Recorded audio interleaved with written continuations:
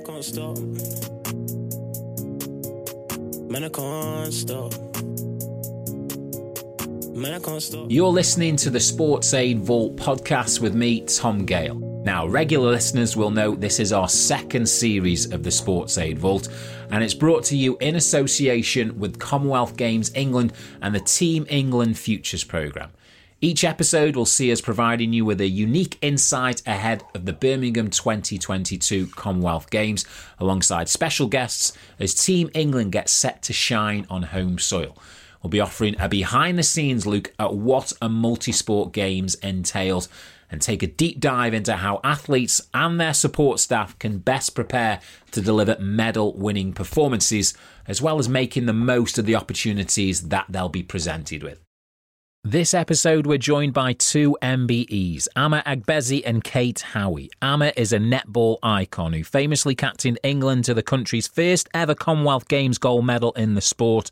That success on the Gold Coast came back in 2018, 12 years after her Commonwealth's debut when the Roses returned from Melbourne with bronze. She also skippered England to gold at the European Championships in 2016, and a year later they were crowned champions at the Fast 5 Netball World Series. She racked up over 100 caps, having first made her international debut in 2001. Ama most recently plied her trade at club level with Severn Stars in the Vitality Netball Super League, enjoying a decorated career at home as well as in Australia and New Zealand. Her clubs include Team Bath, Loughborough Lightning, West Coast Fever, Central Pulse and the Adelaide Thunderbirds, plus many more.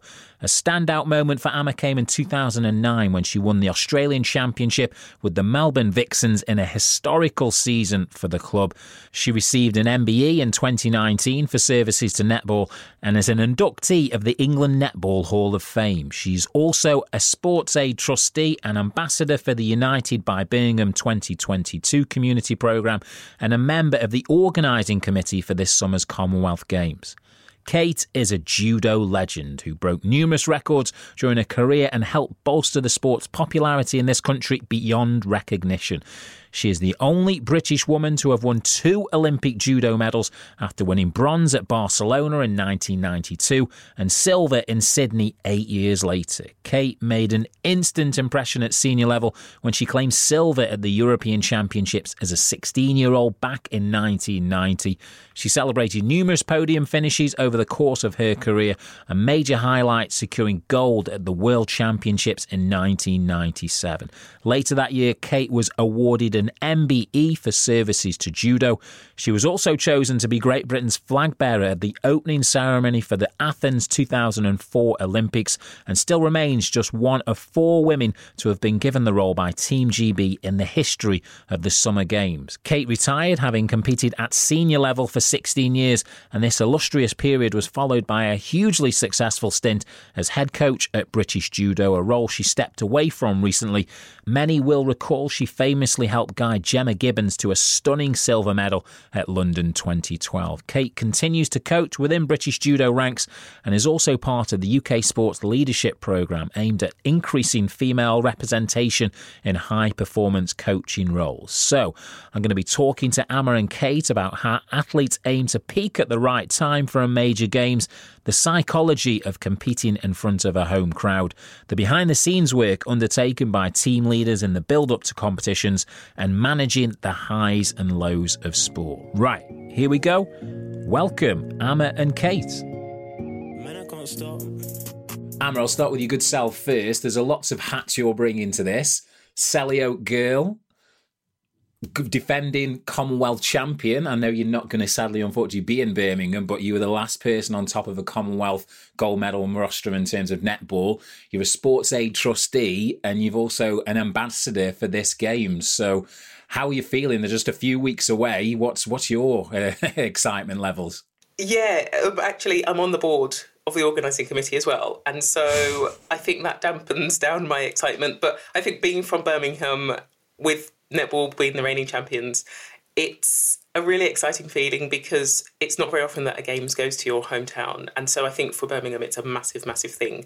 And I mean, I am disappointed that I'm not playing, but I think to be part of it, to be on the board and to help in the organising to make sure that the Games happen in a great way and that it's great for athletes has been very different, but very exciting. So I just can't wait now. So the countdown is definitely on.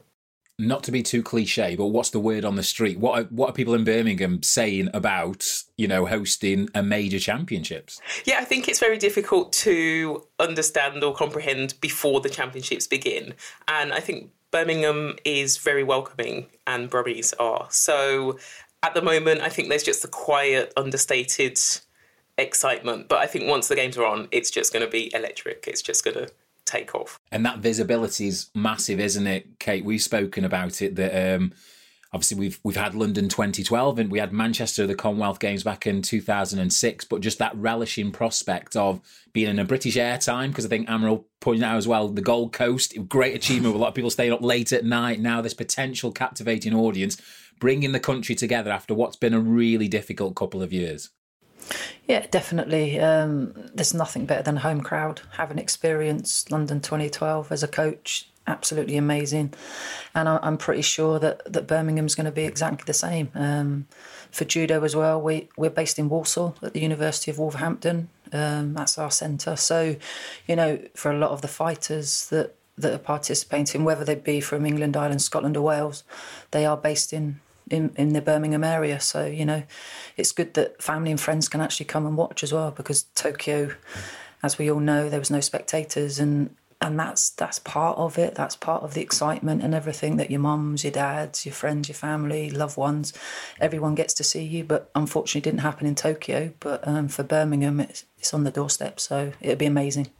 Then that familiarity is key, as obviously when we're addressing home games. For some, it is going to be relatively routine, competing in similar areas, similar stadia. But for you, with your head coach and team leader, your previous hats on, what are you? I know the planning starts way in advance as regards some athletes. It's right, okay, it's here then, the major target, and then it becomes a reality. But the support team are planning for these things years in advance. So specifically with your insight to London 2012, and I know obviously not directly involved with the Commonwealth Games coaching setup, but how do athletes go about preparing for a home games? I think one of the things we try and instill is that even an Olympic Games is the norm, because you're still competing on a judo mat. It's still one-on-one. Okay, the place might be different and the opponent might be different, but it's still the same thing that you do day in, day out. And that's what we try to instill in them anyway. So going into a home games, don't get me wrong, it is going to be different because they will see their friends and family in the crowd, but it's just trying to keep everybody, even support staff, on track and not get skewed to and get caught up in the emotion. That will be the hardest thing for them. But we try and keep it as normal as possible, and try and not let your head get run away with you, sort of thing. So that's probably the biggest thing we try and instill, is this is the norm. You do it every day. It's just a slightly different venue, slightly different opponent. You're still on a 10x10 mat. You've got to fight somebody else. So, How crucial is it that the support staff embody that as well? Because I think that's a good point that you make, isn't it? That athletes sometimes can get carried away. I'm going to meet my mum round there, or I know my aunt's coming from, they've just made an hour journey, which they couldn't have seen me there.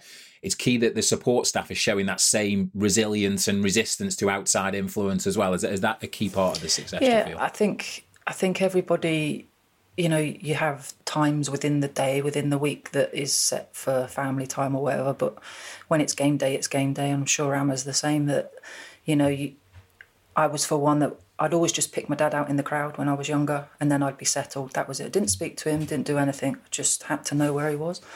And I think that's the same for anybody, whether you're an athlete, support staff, it's game day, it's everybody. As support staff, it's everybody's special day. This could be the biggest thing in their whole life. And for somebody to then walk off and not do the job that they're supposed to be doing could absolutely destroy that. So, every day's a new day, every day's a game day, and there is time for mixing with family, friends, loved ones, when they've got the gold medal and they're standing on top of the rostrum. So, it's one of them that they have to, as I keep going back to the norm, try and keep it to the norm and do what they would normally do at any other competition. If we flip that on the other side, where athletes from all around the globe are going to be coming and maybe looking at English athletes and thinking they're under added pressure. So for you, your success in 2018, was that discussed much as regards to the build-up, that the pressures that Australia and potential distractions that they would be under compared to yourselves? I think, interestingly, actually, we didn't ever discuss the pressure that Australia would be under. I think we had a plan of, as Kate said, just taking each opponent as they come. So we just talked about how we would approach each game and didn't really focus on how there would be an impact on the opposition. And so we never really discussed Australia being at home. We knew, having played obviously abroad, we know the significant impacts that home crowd can have. So I think going into that final game, we understood that there would be a lot of noise and a lot of crowd support for Australia. But we didn't ever discuss that they would be under pressure. And I think part of the reason at games time was that they had earmarked netball as one of the medals that they would win gold in. And then when England qualified for the final, having never been there before, they were quite sure that they would win gold. And so I don't think they felt pressure, because they were sort of like, well, England have never been in a final. We have several times. We're at home. We're going to win. And so it was a really different perspective, I think, than usually. So typically, I think a home team might feel the pressure, but I think the Australian netballers were sure that they had secured the gold. So I think they were already excited before the game, excited for their victory, which might have impacted their performance. I'm interested when you say that. What was the media like out there in terms of your consumption of it? Because did you avoid Australian television as regard, and did you try and get, I don't know, BBC News or whatever? Because it would have been perhaps quite difficult to get drawn into that narrative, wouldn't it, as regards to that being a potential distraction? Yeah, so the accommodation, there was no TV, although I don't think there was. We never ever watched TV, so if there was, we mixed it, and we did jigsaw puzzles and things like that. But I think it was easy to get drawn into the media circuits. Being in Australia, I think it was easier for us to withdraw from their domestic media, but I guess we're in the age of internet access, and so it was easy on your phone to read the news, see what was going on in the UK, look into social media, and there's always a discussion around whether you should have a blanket ban on social media and things like that. But I'm of the opinion that everyone's an individual, so you should be able to manage yourself. And I think in the build-up to that, we'd never had a rule that you banned phones or banned social media. And so, as Kate said, you try to keep things as normal as possible. And so we didn't have a blanket ban on social media. And I think it did mean that some people might have said, actually, I'm going to switch off social media because I know it distracts me. And other people were not in the same boat. So I think as captain, I was trying to monitor the people who I thought might be impacted by social media, be it positive or negative at the time. And that's something we'll get into, that sort of captain responsibility as well. You're not just thinking about your own psychology, but you're thinking about others. Kate, if I can come back to yourself, obviously your success with Gemma Gibbons, particularly in 2012. Can you talk us through that evolution? Because I think you've rightfully pointed out there, you were preparing like it was any other games. We know it was in London. We knew there'd be extra pressures. But also that momentum once you get stuck in, essentially, and, you know, you've been on the mat for the first time, you've got that first win, and you start to build that story, don't you? And the crowd get more and more behind you. And then ultimately, I could describe that atmosphere when you're in there and there's a medal at stake with a home crowd as well. How was that from a coaching perspective to manage? I think, as you say, the momentum as the day got more and more and more and more. And then obviously she got to the final. But there was a lot of different things throughout the day. Normally you wouldn't walk through media after every fight, but I just had to keep her walking through, not talking to anybody, because everybody wants to get a bit of a... Even in the warm-up and we have like a kick control. It's all English people. It's people that I've known since I was a kid. It's people that Gemma's known since she was a youngster as well. So, like, even the hellos, you don't want to be rude, but, you know, Gemma's got a job to do, I've got a job to do. So it was a little bit of briefing around me as head coach, well, me as the coach at that time, a briefing around, can you keep people away from us, please? Because we don't want to be rude, but, you know, people do. And the further she got, the more people wanted from her. She actually broke her finger in, I think it was the second or third fight. So that was distracting her a little bit, which was really good. That's me just telling her it's absolutely fine, it's fine. But actually, it's broken in 2 places, but it was all right. But it's just, you don't want to be rude, but you have got a job to do, and it's just keeping everybody on track. And when she'd won the semi-final, obviously stadium erupts. She's got a medal, albeit she's still in the final. And you don't want anybody, an athlete or a fighter, to switch off then, because they still haven't finished. And the easiest thing to do is, yeah, I've got a medal. I don't really need to get up for it anymore. But that was probably the hardest part, getting her back up, because people were still coming up and congratulating her that was in the stadium, that was behind the scenes. And I'm like, whoa, just leave us alone, go away. We haven't finished yet. You know, this is the difference between a gold and a silver medal. So it's difficult. It's difficult to manage, but you know, if you set it out from the beginning as to what you want to happen, and if you've got people around you and support staff around you that know what they need to do to try and make things happen, then you know you have to rely on a team around you and to do what they need to do.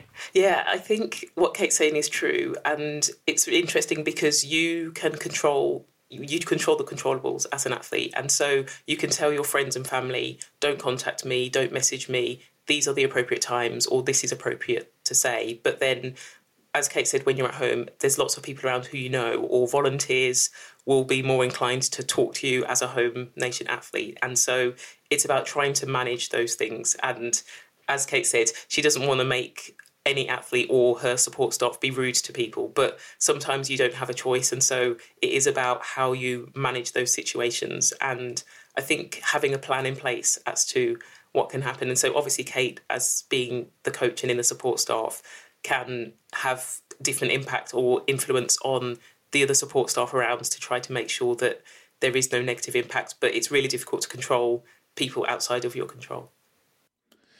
And Kate, is there ever any distinction between, you know, athletes will be at various stages, won't they? If this is a Commonwealth Games, a World Championships and Olympics, some are there to win medals, some is arguably their first development, you know, their first route on the journey. Some it might be the last swan song where they know they're not expecting to. How difficult is that to manage within the group, like you've said, in terms of if everyone's trying to keep it business-like, but you know, as a coach and a leader, that they do have contrasting sort of perspective on that major championships? Is that something easy, especially, and then put it on home soil as well? Yeah, I do you know what? It's not easy, but we can make it easy. And that is, and I alluded to it in the first question, I think, every day's a new day. And for judo especially, they fight on one day. It's all over in one day, not like team sports where it probably starts on the first day and finishes on the last day. So it's all over for them on one day. So that is their day. You do everything you can for them on that day. But then as soon as, even sometimes before the medal ceremonies even happen, the coach and the support staff have to get back to the village to sort out the next day because there's a weigh-in and stuff like that.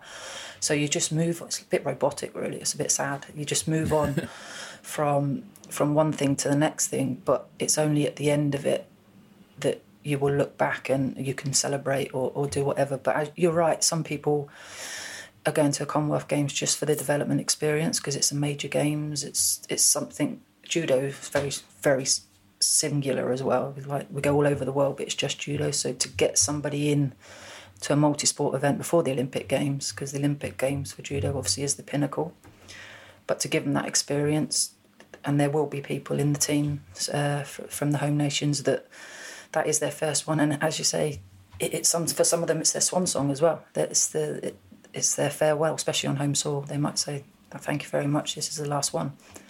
And others, we've got World Championships in September, end of August, September. This is just a stepping stone to keep them. It's just extra fights for the World Championship. So, it's everybody approaches it different. Everybody's an individual, and everybody wants something different out of it. But what doesn't change, probably, is the support staff and the coaches around it. We all do the same thing. And is that the distinction then, I guess, from cultural, the team ethos has these certain principles, and then individuals will take that in their various tangents, depending on where they are in their career? And Amarif talked about their managing from a team management point of view, different goals, expectations, experience levels. There's going to be a whole host of captains in team sports now, sort of across Team England, Team Scotland, Northern Ireland and Wales.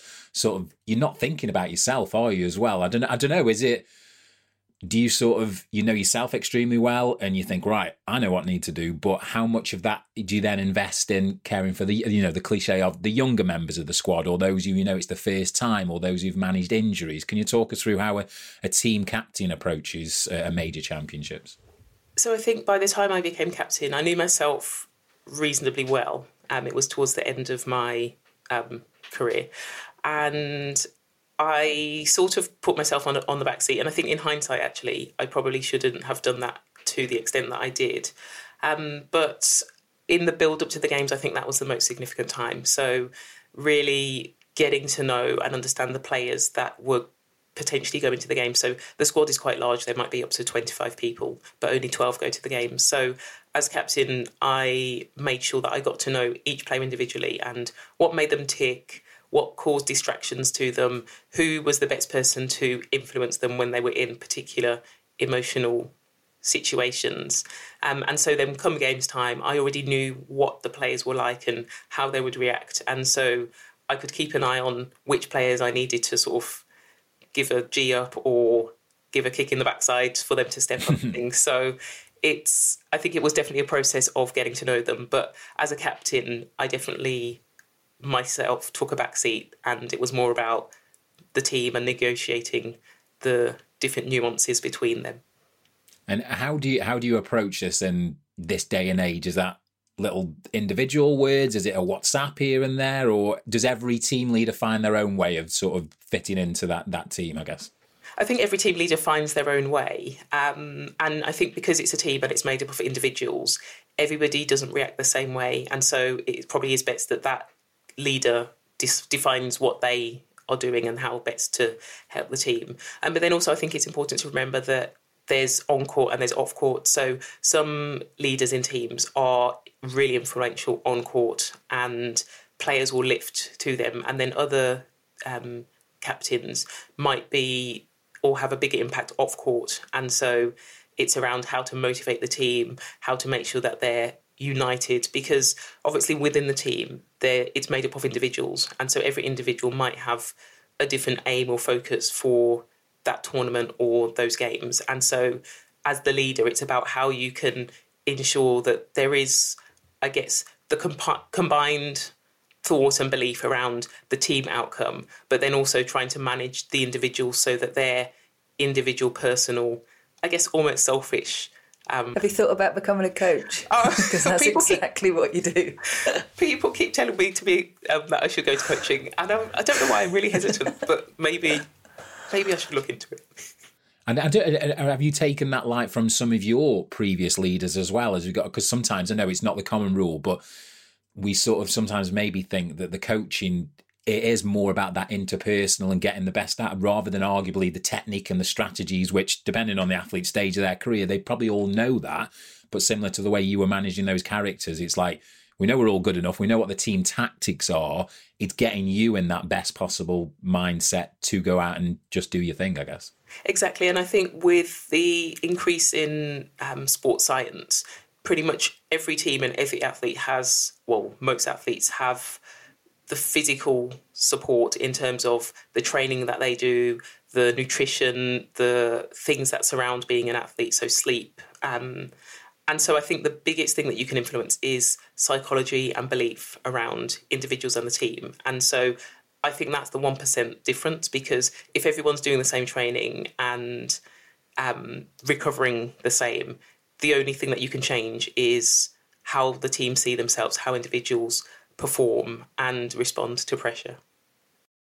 And Kate, you said about it, we're trying to treat it as still a judo mat. It's, it's in home soil, but was there any discussion with psychologists about, you talked about ignoring media, messages from family as regards to it. Was there any, even though you don't want to emphasize it, but is there just those additional little elements just to say, yes, it is a normal thing, but there will be these slight nuances contrast that to when you go to an extremely hot country or a different time zone and things like that. There's always little nuances.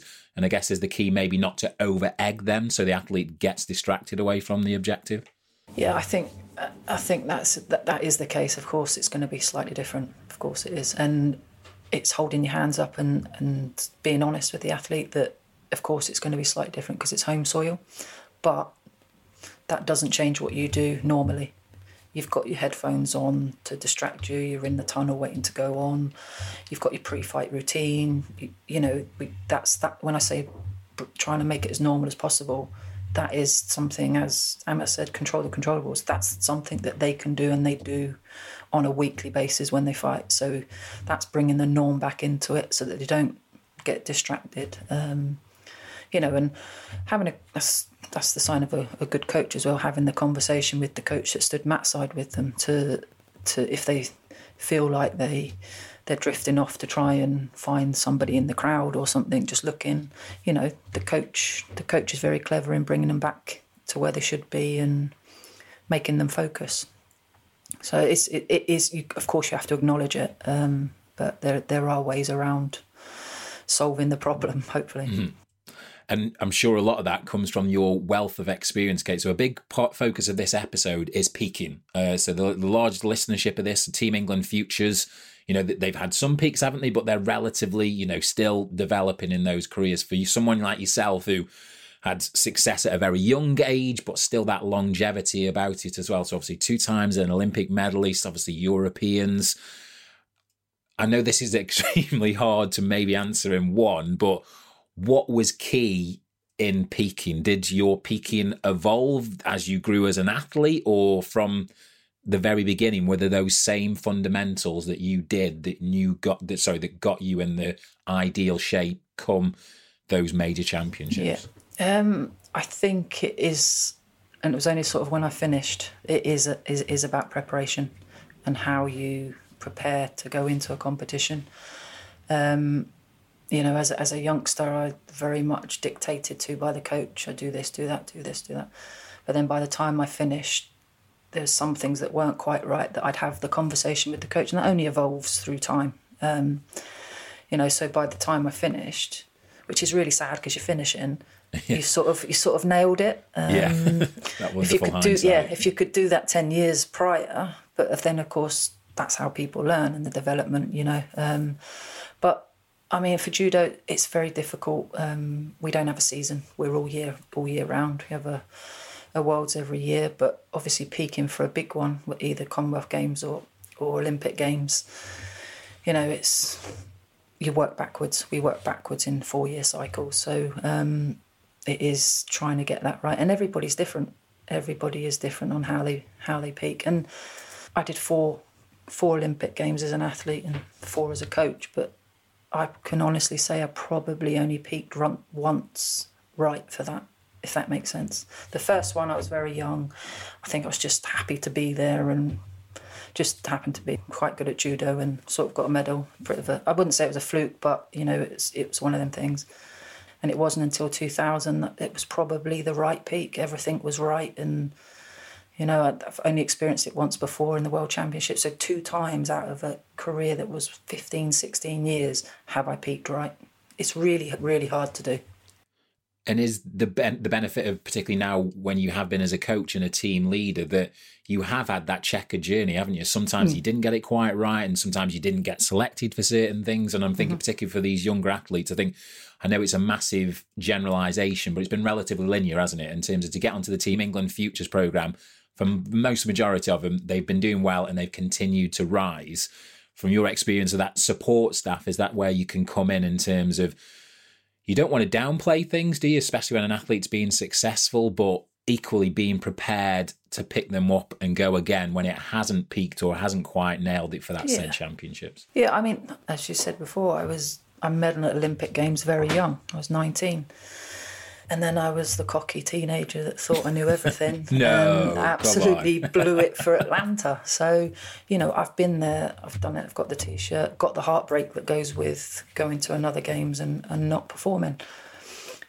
So, I think athlete-coach relationships is probably one of the most undersold piece of British coaching that is out there, because if you haven't got the relationship with your coach to bring you through the hard times and even to knock you down through the good times, to keep you on an even keel, then you're not going to get anywhere. And everybody gets setbacks. That's what makes you learn.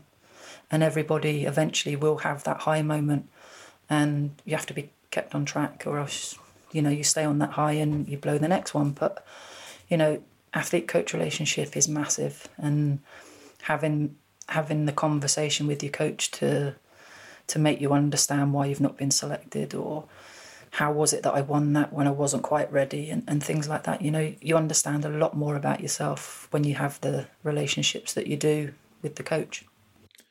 Emma, for yourself, because I think particularly obviously with team sports as well, you have an extremely competitive domestic season. You've got lots of club aspects, and I know you played all over the globe in terms of that variety of culture, but, winning a league title and whatnot. But then also coinciding that with your international setup, and for netball being the peak of, the Commonwealth Games is what everyone wants to win in your sport. Can you sort of surmise your journey through learning of bronze medal in Melbourne, and then, it seems that you went full circle, didn't you, to win it on the Gold Coast and get that goal? But I'm sure it's been a wavy road in between, I would assume.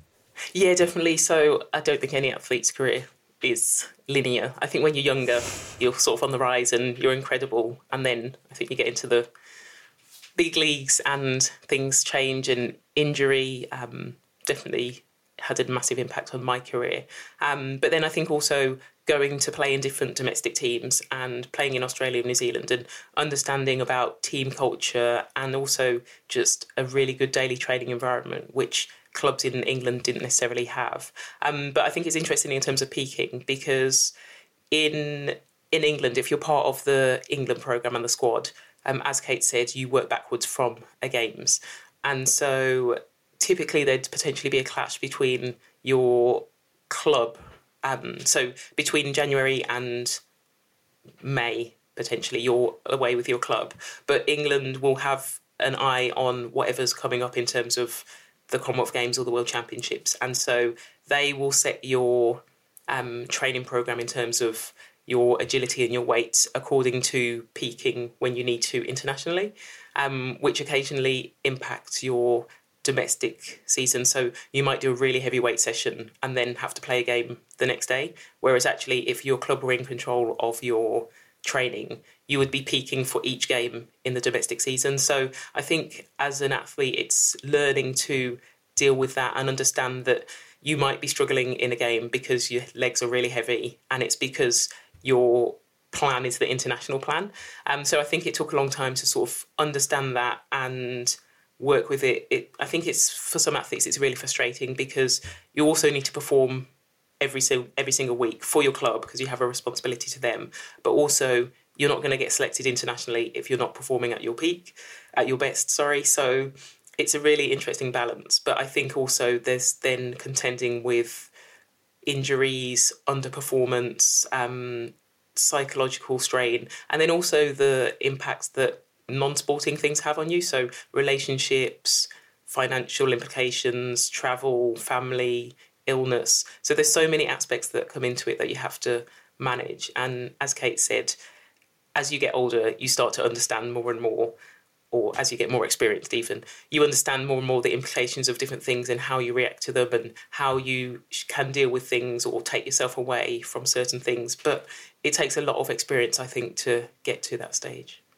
Can you talk us through that club versus country? And I don't know, it seems as though it's a potential friction point, isn't it? Because like you say, rightfully, you've got commitments to your club, and we get into the business end of the season. They don't want you lifting heavyweights, but potentially, depending on when that major championships is scheduled for, if I want to play for England.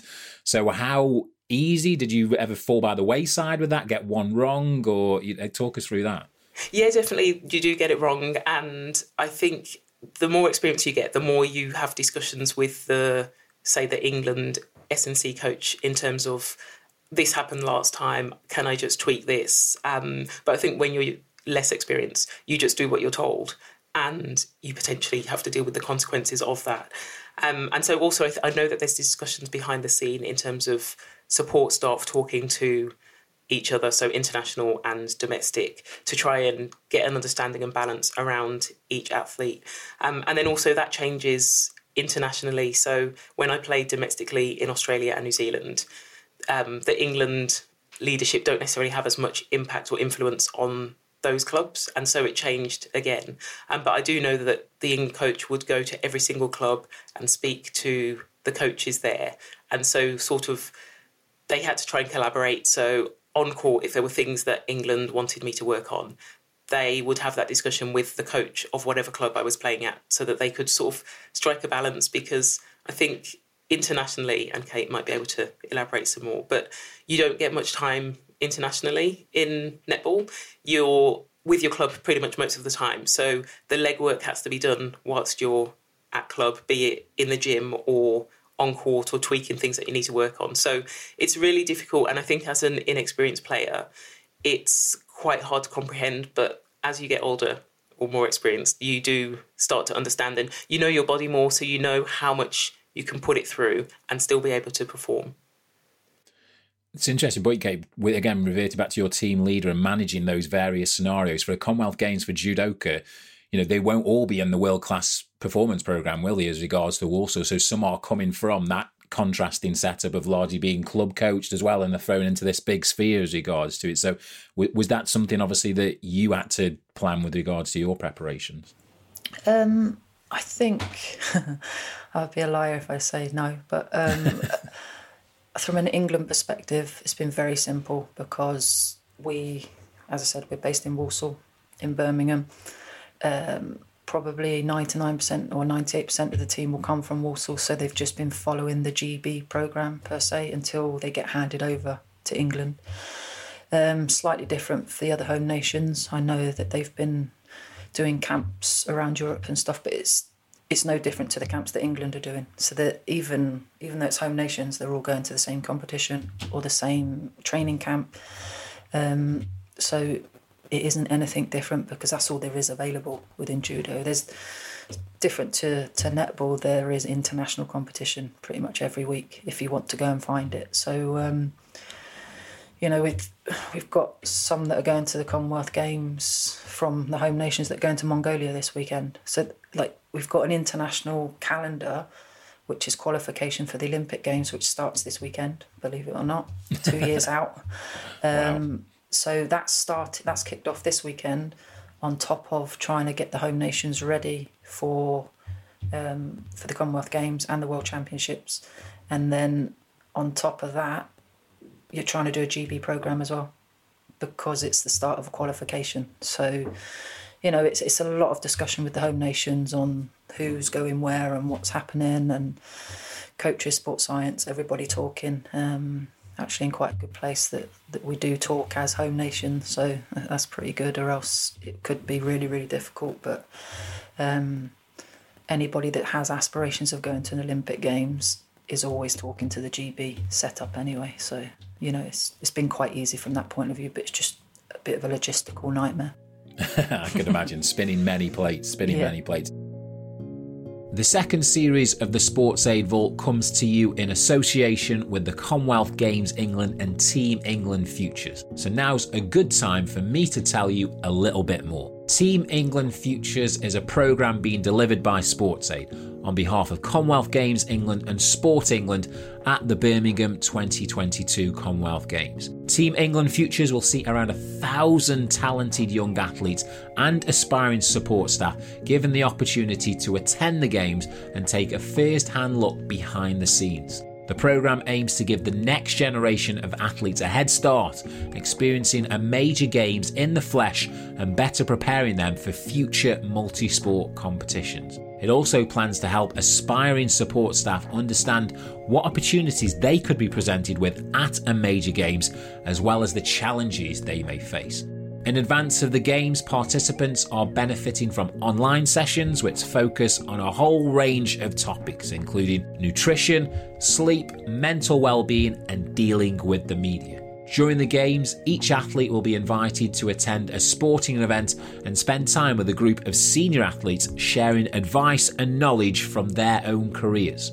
Team England futures will reinforce the importance of the Commonwealth Games, particularly one hosted on home soil, as a developmental opportunity within the talent and performance pathway. The programme is designed to enable a diverse cohort of athletes and support staff to see how to perform at their best, handling the pressure, managing the distractions and enjoying the experience of a major games. The athletes and support staff will also recognise the impact of able-bodied and para-athletes competing alongside each other and gain a greater understanding into what it means to be part of a diverse multi-sport team. We wish all the athletes and support staff on the programme an amazing experience, and we hope they'll be able to take inspiration from the guests appearing on the Sports Aid Vault podcast.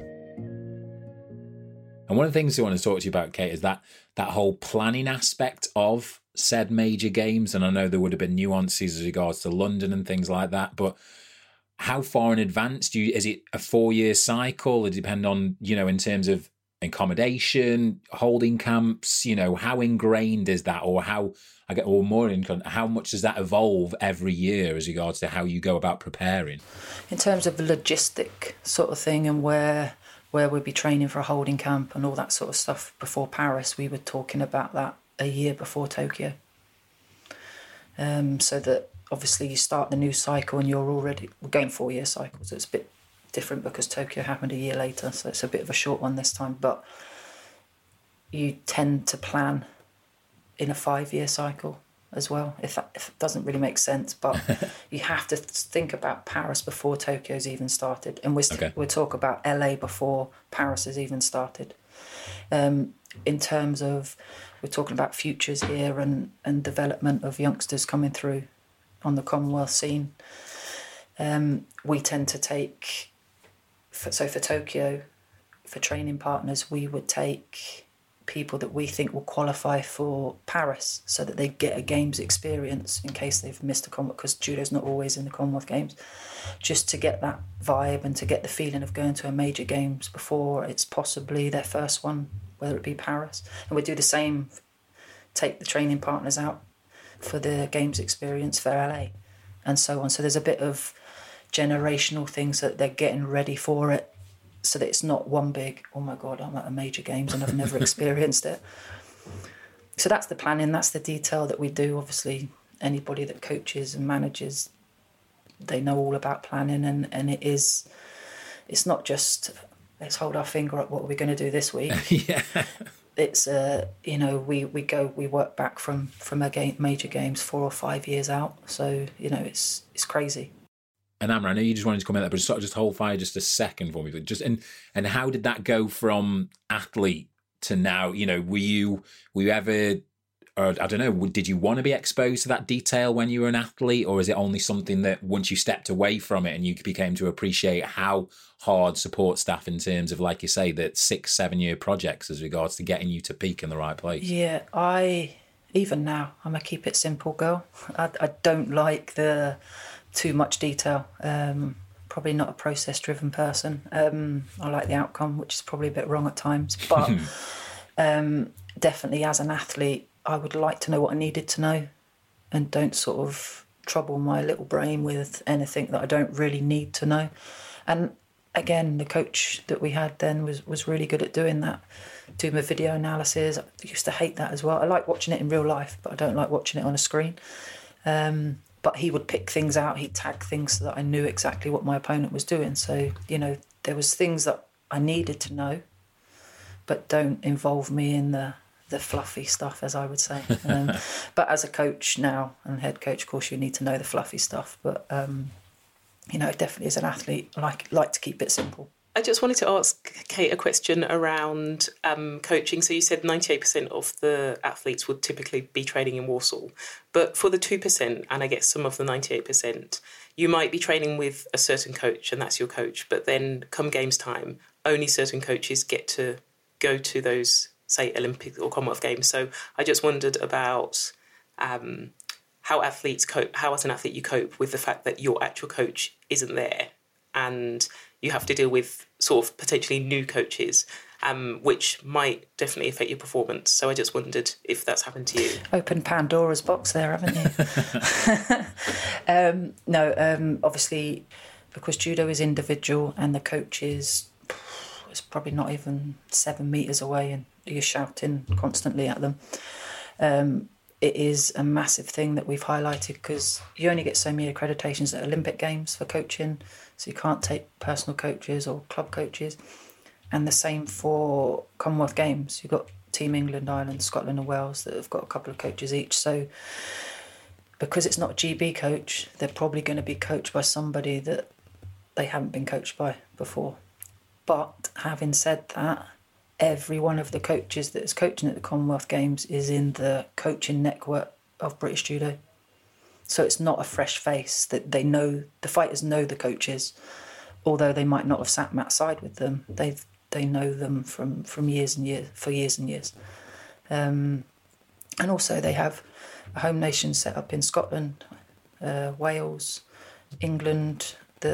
Even though most of them are in Walsall, the England coaches come in for 2 or 3 days a week. So it's not a brand new face. So it's probably a really good model actually. There's a really good integration of the coaches within the whole setup.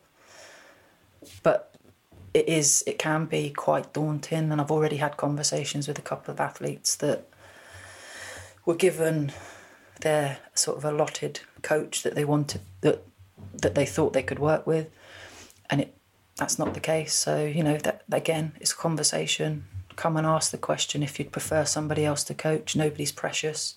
Then we just have a swap of the coaches, and that's how it works. Because it's about the athlete, it's not about the coach. If they need to be comfortable to get the best performance, and that's why home nation programs have had them since they were young. They just only get fed into Walsall when they're slightly older anyway. So they've had that experience already. It's just slightly different with England, but they are seeing them 2-3 times a week already. And then, I don't know, for the last 8 weeks, they get to take them to nice places, and the GB coaches get a bit of a sit back for a while the games are on. So, no, it's a very good question, and it's one that does crop up a lot of times, even for Olympic Games, and whether somebody's in the setup and somebody's not, they're never going to have their own personal coach with them. So we try and alleviate everything that we can with the coaches that we've got. Anna, can you talk us through balancing that club and country sort of preparation? Because I think for Kate's experience, by and large, like you said, depending on when the cycle starts, but athletes are training day in, day out for Worlds, Commonwealths, Olympics. For yourself, obviously you sort of mixing and matching, aren't you? You have intense England camps during the year, then it's back to club, and then now as we're a few weeks out from a major games, how does that culture evolve as regards to how do you get yourself contrasting between club, country, club, how talk us through that, please? I think it depends on where you play. So if you play in the English Domestic League at the moment, the season finished maybe 3 or 4 weeks ago. And so those players will currently have had some downtime and will probably have started training again. But the New Zealand season only finished, I think, the end of last week. And so any player who is English and is playing in that will have a different process coming into the England setup and camps. And the Australian season hasn't finished yet. So they're still performing or trying to perform at their peak. And so I think for England management, it's a question of how you can make sure that everybody falls in line in terms of the culture and belief and the game plan, but also gets enough recovery and rest, because unlike judo, it's not over one day at the Commonwealth Games. You pretty much play from day one and you finish on the last day. And so I think it's difficult. The more experienced players understand how their body works, what they need to do, and if they need some extra downtime. So going into camp, they might not necessarily train 3 times a day like everybody else. And so it's just about being able to tweak it. And I guess management having those conversations with players to understand what it is that's needed from them. I think one of the difficult things is other players, because it's a team sport, everybody expects everybody to do everything. And almost say, oh, it's not fair, she's not doing this session. And actually, it is about individuals. So everybody is trying to achieve the same outcome to get to the start line at the start line. But in order to do that, you have to tweak things for different people. And I think in a team sport, people just want things to be fair. So if I'm doing 3 sessions a day, you should be doing 3 sessions a day. So yeah, I think as a captain, it was about trying to manage those expectations so that people understood the person isn't slacking. They might have to do, I guess, more stretching, or just like some players have to do more analysis. Some players have to practice their shooting if they're shooters, whereas other players don't do that. So it's just about trying to manage people and their understanding of other people and where they fit into the structure.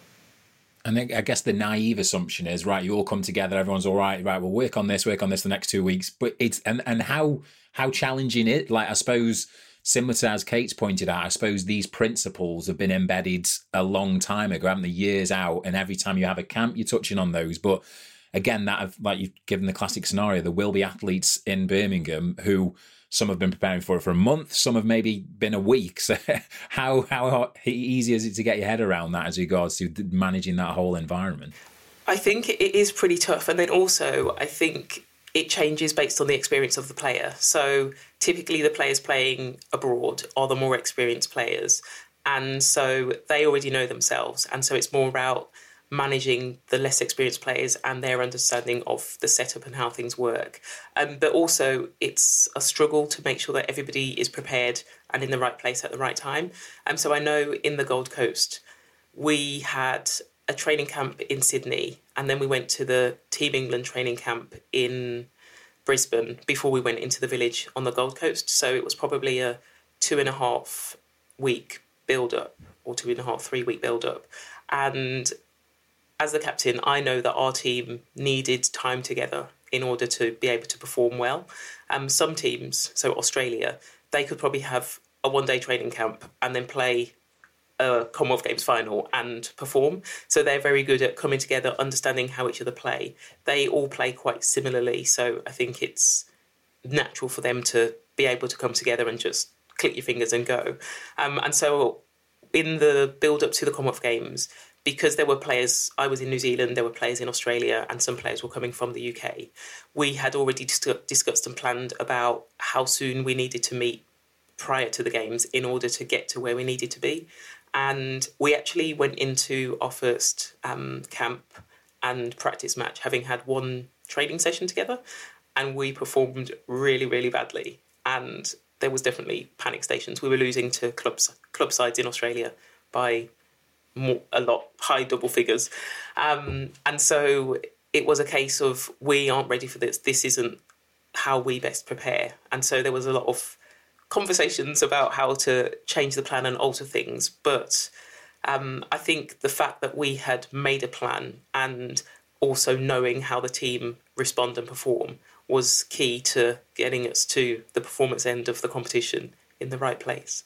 It's an incredible journey, isn't it, Kate, as regards to a career, and you picking up, like you say, a lot of it is unfortunately in hindsight when you sort of pick up things and you look back on them. But for you, the Commonwealth Games is bittersweet, isn't it? Because you didn't get to go to one, but you pointed out prior to when we were preparing for this podcast that actually spurred you on as well. So again, if we're talking about Team England futures, we want them all to be every Games, they're in the peak, and it happens. But when that first instance maybe of not getting selected for a major Games, or you maybe get dropped from funding, you're not made into that group as well. How's your, knowledge of that journey? What advice would you pass on to ensure that there is that longevity, and the first time they do hit a major stumbling, they don't just give up and step to the side? Yeah, I think obviously it was a massive lesson learned from me. Actually being picked for Commonwealth, not being picked, and on the posters, all of that for Manchester, but didn't happen for one reason or another.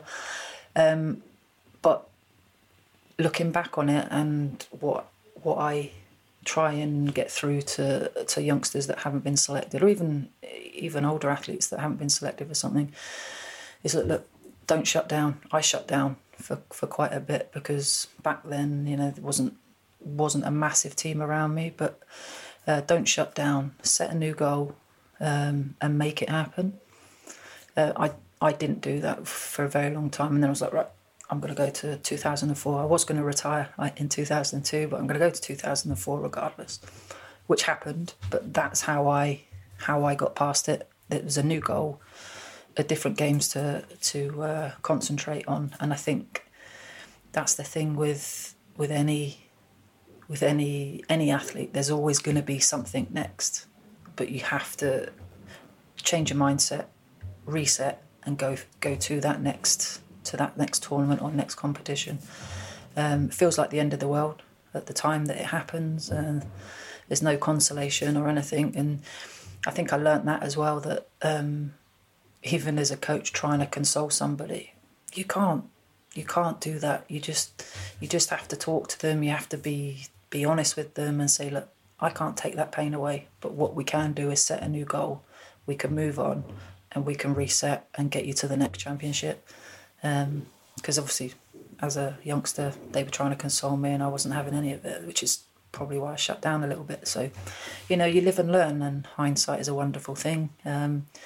But having had that experience, I think it's helped me as a coach, because I'm not patronising in trying to console somebody, because it does hurt. It really hurts. But it's not going to break you. You've just got to move on from it. You've got to set a new challenge and move on to the next thing.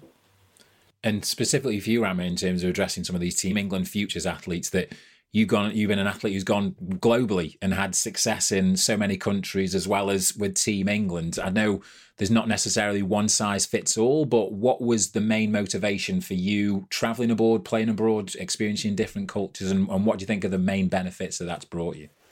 So there's actually lots of people who say that England won the Commonwealth Gold because so many athletes played in the New Zealand and Australian domestic leagues.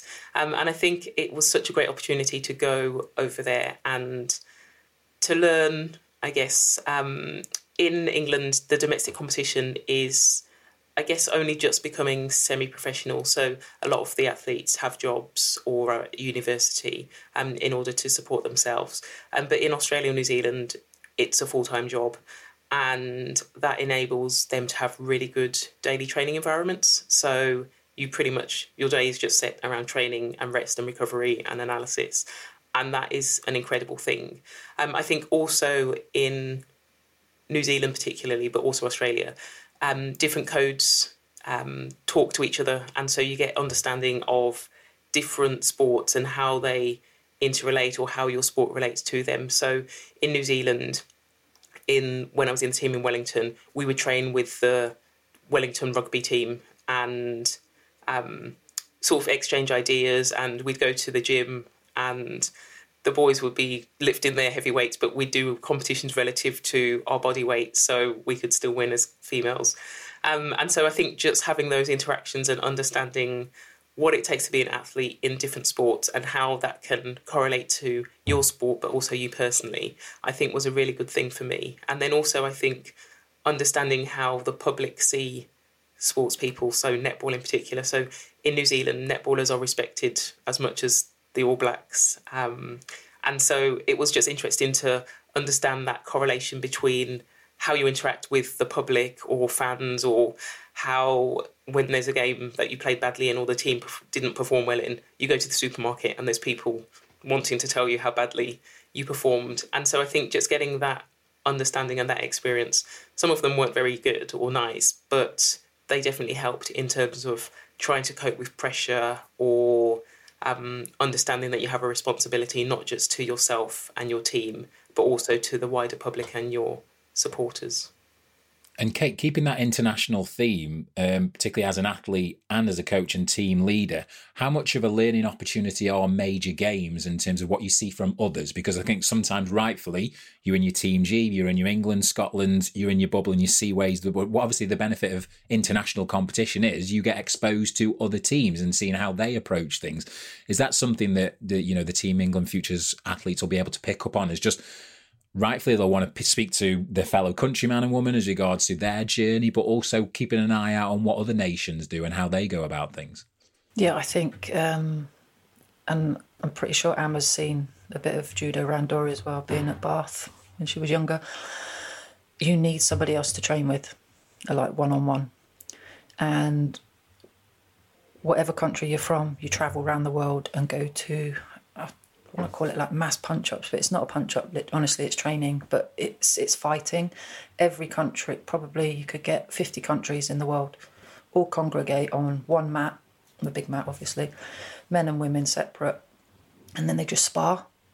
So the knowledge that any youngster is picking up on getting their hands on somebody from Japan, like demystifying them. We put them in that situation so that when they do actually fight them in a competition, they're, oh my God, I've got a Japanese. But we try and expose them. We try and put them on with the best people in the world.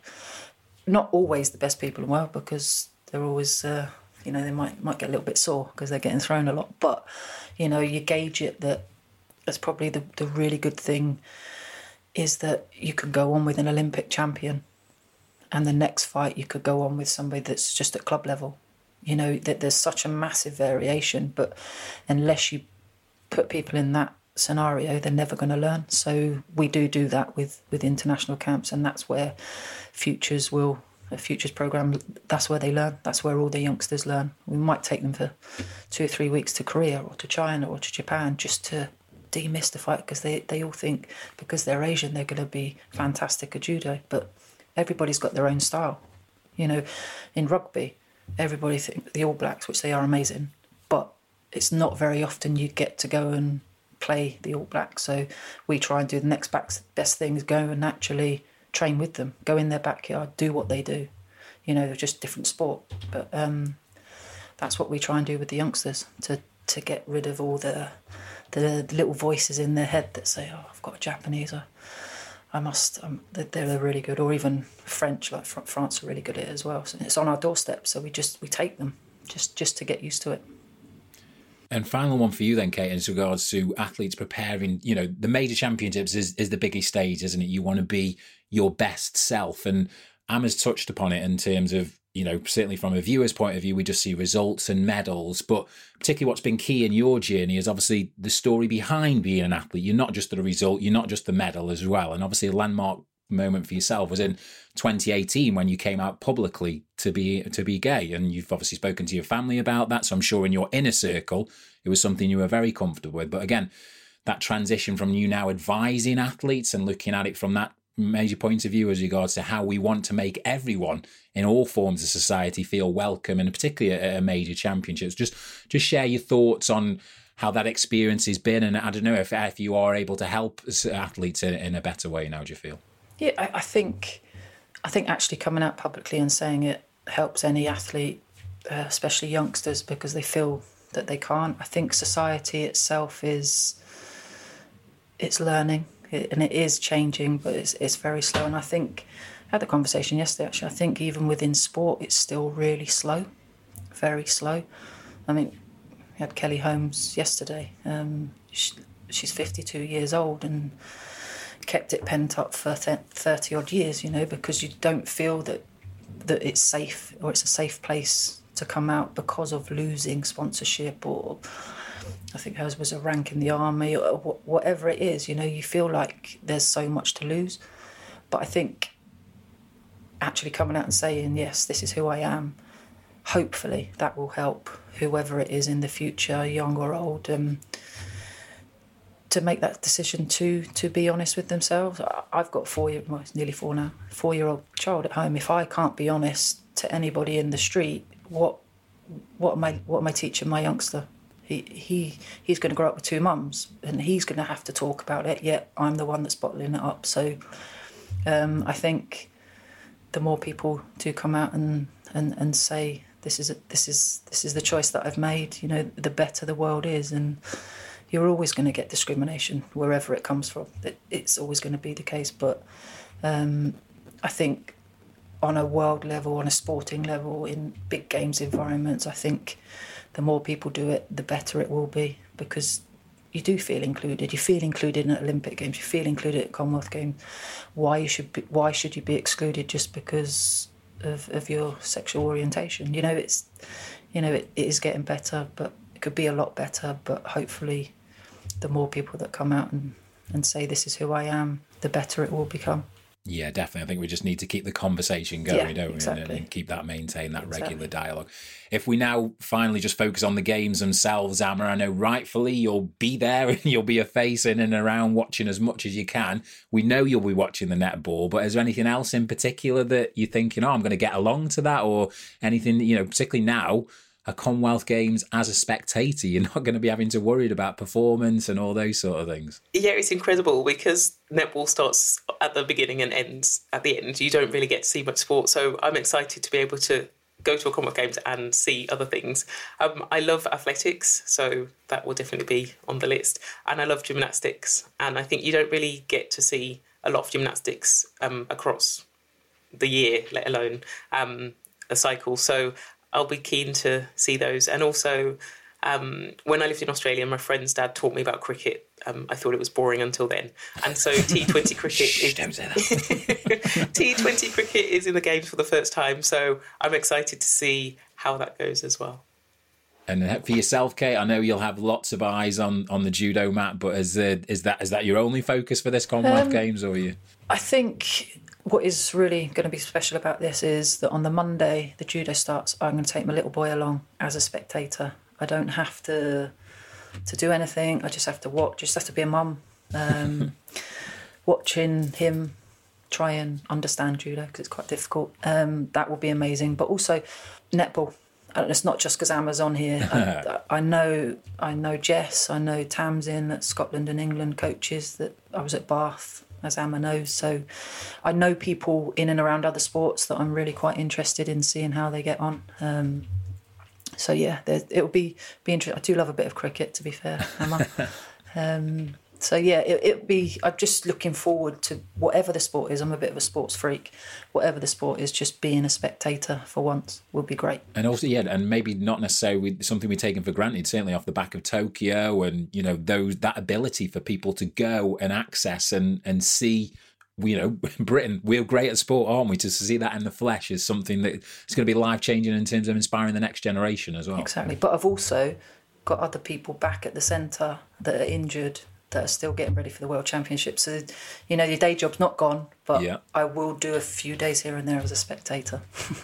Great to hear it. Well, thank you very much for your time and your open and honesty and talking for so many topics. It's been fascinating, and thanks for joining us on the Sports Aid Vault podcast. Thank you to Amma and Kate for joining us on the Sports Aid Vault. You can find out more about Sports Aid and Team England futures by visiting sportsaid.org.uk or checking out @Team Sports Aid on Twitter and Instagram. The Sports Aid Vault podcast is produced with Hogarth Worldwide and Gramercy Park Studios, and our theme music is courtesy of Vidal Riley. You can check out his latest releases on Spotify. Man, I can't stop. Man, I can't stop. Man, I can't stop. Man, I can't stop.